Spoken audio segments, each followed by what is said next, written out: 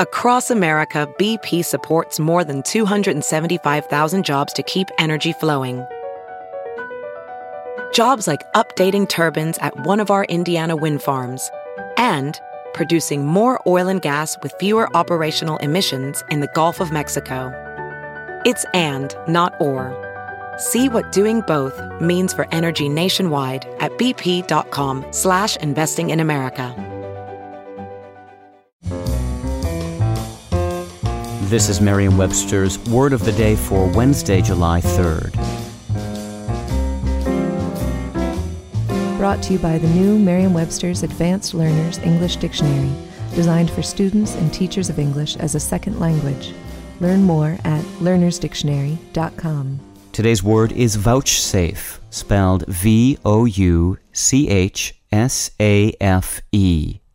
Vouchsafe is a verb that means to grant or furnish, often in a gracious or condescending manner. It can also mean to give by way of reply or to grant as a privilege or special favor. Here's the word used from an article by Vicki Woods in Vogue.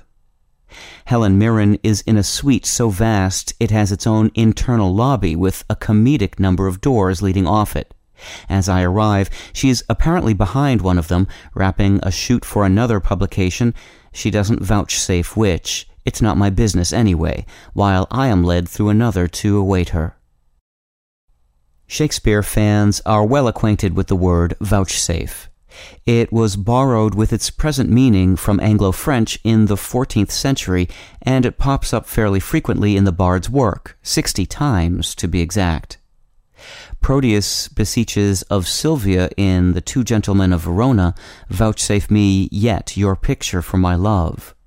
And King Lear begs his daughter Regan, "Vouchsafe me raiment, bed, and food."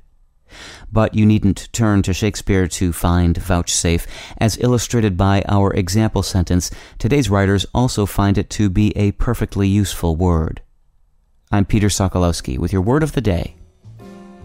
Visit the all-new learnersdictionary.com, the ultimate online home for teachers and learners of English. A free online dictionary, audio pronunciations, custom study lists, and interactive exercises are available now at learnersdictionary.com.